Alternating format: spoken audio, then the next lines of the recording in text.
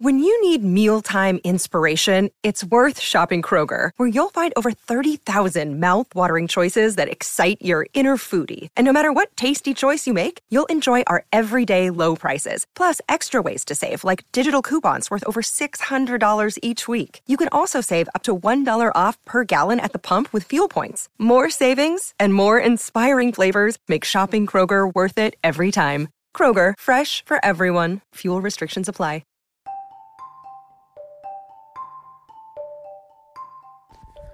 Hey there, welcome to The Tint. I'm your host, Scott Fellman, and it's time for another foray into the world of aquariums from a slightly different perspective. The term blackwater is becoming super common in the aquarium world these days, isn't it? The idea of blackwater aquariums with their tinted color and the, mysterious aesthetic is hardly new to the hobby of aquariums. No one really invented this.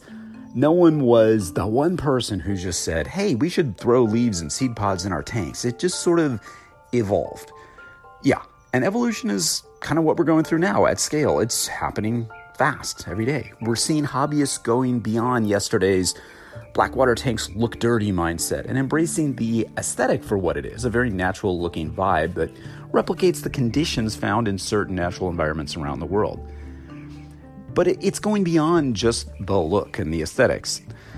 With this acceptance of the look and the ephemeral nature of botanicals in the aquariums, a definite mental shifts occurred. This, to me, is probably the most significant and important thing we're going through right now. Many hobbyists who previously bought into the prevailing, brown is dirty mindset are giving blackwater botanical influenced tanks a try rather than flat out dismissing the idea and, in our opinion, nourishing these antiquated notions that are pushed around on the web that these aquariums are difficult to manage, unstable, and otherwise simply fringe novelties rather than a legitimate specialty within the hobby. We're also seeing a growing body of science-backed evidence that humic substances, a key component of blackwater, have significant health benefits for fishes and may be among the most important factors which contribute to their health in the wild and in captivity. This revelation sort of backs up with many hobbyists who've dabbled with, catappa leaves and bark and other stuff in their botanical-influenced aquariums over the years, particularly beta breeders, have asserted for decades.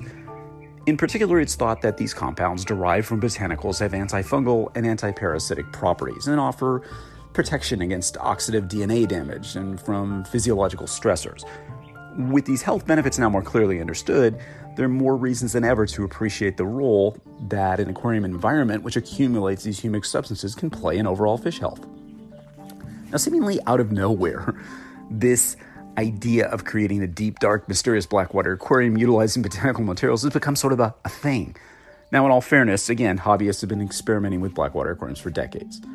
The whole concept of utilizing these materials to create not only healthy environments for our fishes, but to create aesthetically fascinating and, remarkably faithful reproductions, or functional reproductions, I should say, of wild habitats is being given a whole bunch of new life. The idea of blackwater aquariums being seen as a sideshow is falling by the wayside. And these tanks are keeping fishes which have been with us for decades and allowing remarkable results. Common fishes like neon tetras and so forth. In this type of context, it's dramatic. We're discovering a whole new aesthetic and enjoyment in the process.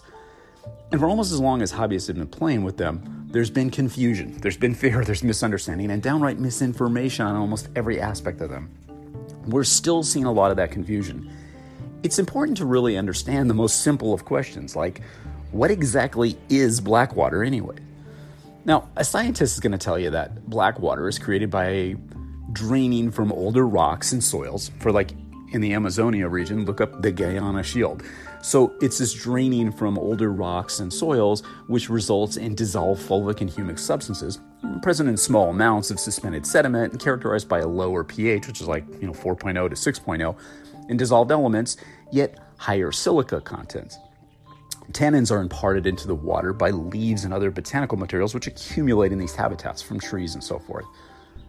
The action of the water upon fallen leaves and other botanical-derived materials leaches various compounds out of them, creating blackwater.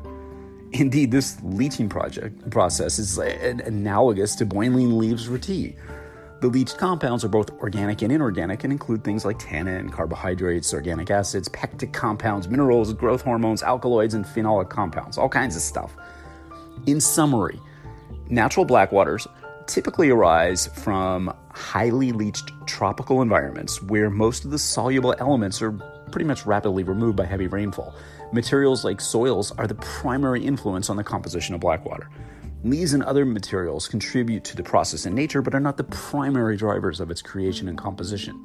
So, right from the start, it's evident that natural black water is all about the soils. Yeah, it's more of a product of geology than just about anything else. Now, more confusing, recent studies have found that most of the acidity in black waters can be attributed to dissolved organic substances and not dissolved carbonic acid. So in other words, organic acids from compounds found in soil and decomposing plant material as opposed to inorganic soil sources. So black waters are almost always characterized by a high percentage of organic acids. Now, interestingly, these waters, like the Rio Negro, for example, are surprisingly low in dissolved organic compounds. In fact, in the Rio Negro, the black waters are theorized to have a low DOC concentrations because of the diluting effect of significant amounts of rainfall, and because they're diluted by clear waters from nearby systems low in dissolved compounds. So it's sort of a self-regulating system to some extent, isn't it? And now in the podzolic soil, look up podzol, we've talked about that before, right? In the podzolic soil, where black water originates, most of the extractable substances in the surface layer are humic acids, typically coming from decaying plant material. So scientists have concluded that the greater input of plant litter leads to greater input of humic substances into groundwater. This is getting all confusing, isn't it? But in other words, those leaves that accumulate on the substrate are putting out significant amounts of humic acids, as we've talked about many times before.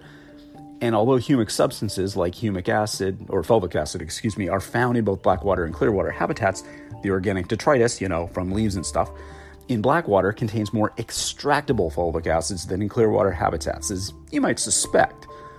The Rio Negro, again, contains mostly humic acids, indicating that the suspended sediment selectively adsorbs humic acids from black water. The low concentration of suspended sediments in rivers like the Rio Negro is one of the main reasons why high concentrations of humic acids are maintained. So with little to no suspended sediment, there's no adsorbent surface other than the substrate of the river upon which these acids can, be taken hold of or adsorbed. When you think about it, all this kind of contributes to why black water has the color that it does too. Black water in the Amazon basin is colored reddish brown. Why? Well, it has all those organic compounds dissolved in it, of course. And most light absorption is in the blue region of the spectrum, and the water is almost transparent to red light, which explains some of the red coloration of the water. As aquarists, we tend to overemphasize the role of leaves and botanicals in creating black water because we approach things a bit differently than nature does. In the aquarium, we can use a slightly different technique to achieve the same results as nature. It starts by utilizing water with little to no carbonate hardness. That's sort of the equivalent of what you get in nature when the water drains over those weathered rocks and soils that we've talked about before. That's why you hear us constantly recommend that you purchase a reverse osmosis deionization unit to prepare water. The water that these things produce is more malleable to creating lower pH black water with a few different approaches. And of course, we impart the color-producing tannins into the water in aquariums by using leaves and other botanical materials like seed pods, cone, bark, and even wood. Now, confusingly, you can achieve the look of black water habitats with relatively hard alkaline water because some of these tannins and substances have a visual tint to them. Of course, there's more than just the aesthetics, right? Many of these materials will also impart, complex compounds, again, like polyphenols, polysaccharides, lignin, and other substances into the water as well, which can have a positive influence on fish health and the overall, aquarium environment. So the approach to creating aquarium quality black water is surprisingly simple. You just start with high quality RODI water, add some botanical materials like leaves, bark, or seed pods, and in theory, you've created the aquarium equivalent of black water. I mean, it's not quite that simple, as the easy process belies this complex, chemical interaction that takes place in the water to create these conditions. But for most of us, that's kind of how it works on a superficial level. We've talked a lot about the many cautions and even the myths surrounding keeping fishes in lower pH environments. And this is still kind of a final frontier for a lot of hobbyists. We've learned that simply not being afraid because they've made to be, they, whoever they are, have made them seem to be so scary and unmanageable over the years, are not always right. Rather, we're revisiting those parameters and trying to learn exactly what happens. We're starting to discover that the low pH aquarium is entirely functional if one learns the dynamics. Much like the previous generations before us, which discovered things about aquarium functionality of, African Rift Lake cichlid tanks, reef tanks, etc., we're discovering that these are simply different types of environments which can be replicated and managed long-term in the aquarium, different types of operating systems, if you will. Now, our understanding of the nitrogen cycle and the toxicity of ammonia versus ammonium and the importance of stability within a range is starting to yield some results. I firmly believe that in the next few years, we're going to see significant change, and possibly even breakthroughs in the way we, as a hobby, manage, care for, and spawn fishes like Altum angels and other fishes which have long been thought problematic and difficult because of their specialized needs. We've talked about this before too, haven't we? It's just like reef aquariums. It's an evolution. It takes time. You have the early adopters, the scary stuff the pioneers work with, and then suddenly it becomes more procedural, more practical, becomes more reproducible. And like so many things in nature, the complex, blackwater habitat is more than just what meets the eye. I mean, chemically, biologically, and ecologically, blackwater habitats are like this weave of interdependencies with soil and water and the surrounding forest, all functioning together to influence the lives of the fishes which reside in them. No single factor could provide all of the necessary components for the fish populations to thrive. To damage or destroy like any one of these could spell disaster for the fishes and the ecosystem that supports them. So that's why it's so incumbent upon us as aquarists, to understand, to protect, and cherish these precious habitats for the benefits of future generations. And the work we're doing in aquariums helps give more appreciation and possibly even an understanding of what actually happens in the wild habitats. And it's not only vital for us to understand how these habitats work in nature, it's important for us to be able to replicate some of the functions if we want to be able to keep and breed the fishes that we, love so much, which hail from these habitats. It's as much about accepting a different way of thinking as it is about actually learning what's going on and attempting to replicate the function of these environments. It's always been there for us to examine. We've just been approaching it with a jaded mindset, I think. Now we're starting to look at them for what they are, the benefits that they provide for our fishes, and just how to replicate them properly in the aquarium. I suppose you were probably expecting that this podcast I would reveal a step-by-step instructional guide on how to make a blackwater aquarium and reproduce these environments. We have a body of work going back to 2015, which has chronicled our voyage in trying to do these types of things. And there's so much more we haven't even touched on, and haven't even touched on correctly. We proposed ideas that were ridiculous. I look back at some of the stuff I was writing in 2015, and some of my theories were off base. Some were so superficial as to be laughable now, and some were actually spot on. Some have evolved, like our understanding of soils and geology as a primary influencer in blackwater is really, really important. It's stuff starting to come around full circle. Now, again, the key takeaway here is not to simply accept everything you read about this type of aquarium, even in this blog, without giving it a more detailed look yourself and consulting with people who have a lot of personal experience with this stuff. A healthy dose of open-mindedness coupled with some knowledge and a little bit of skepticism goes a long way towards success in this area, trust me. And again, the exciting thing that we've done here that I'm so pleased is that we as a community have started to explore some of these long-held beliefs and even some myths and poked a few holes in some of these kind of crazy theories that may or may not be valid. And some things have proven right. Not everything is wrong. Not everything needs to be disputed. But I think we need to question about a lot of the things that we've done in the past and why we've done them so that we can move forward. It's a very exciting time.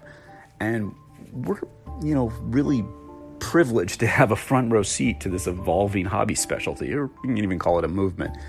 And most important, I, as a hobbyist, am honored to be part of the growing global community of these fascinating, creative, courageous, and engaged hobbyists who are forging this dynamic path in this amazing hobby that we love so much. Again, today is more of a pep talk on blackwater than perhaps a how-to procedural, but I think it's something that it's fun to look at now and again and look at some of the ideas behind it and how we as hobbyists have adopted a mindset that may or may not be consistent with the facts as they are in nature. But that's kind of the fun, isn't it? There's always something to learn. Stay studious, stay curious, stay open-minded, stay bold, look for those next discoveries, and always stay wet. Until next time, this is Scott Fellman from Tennant Aquatics. Thanks for spending part of your day with me, and I look forward to seeing you on the next installment of The Tint.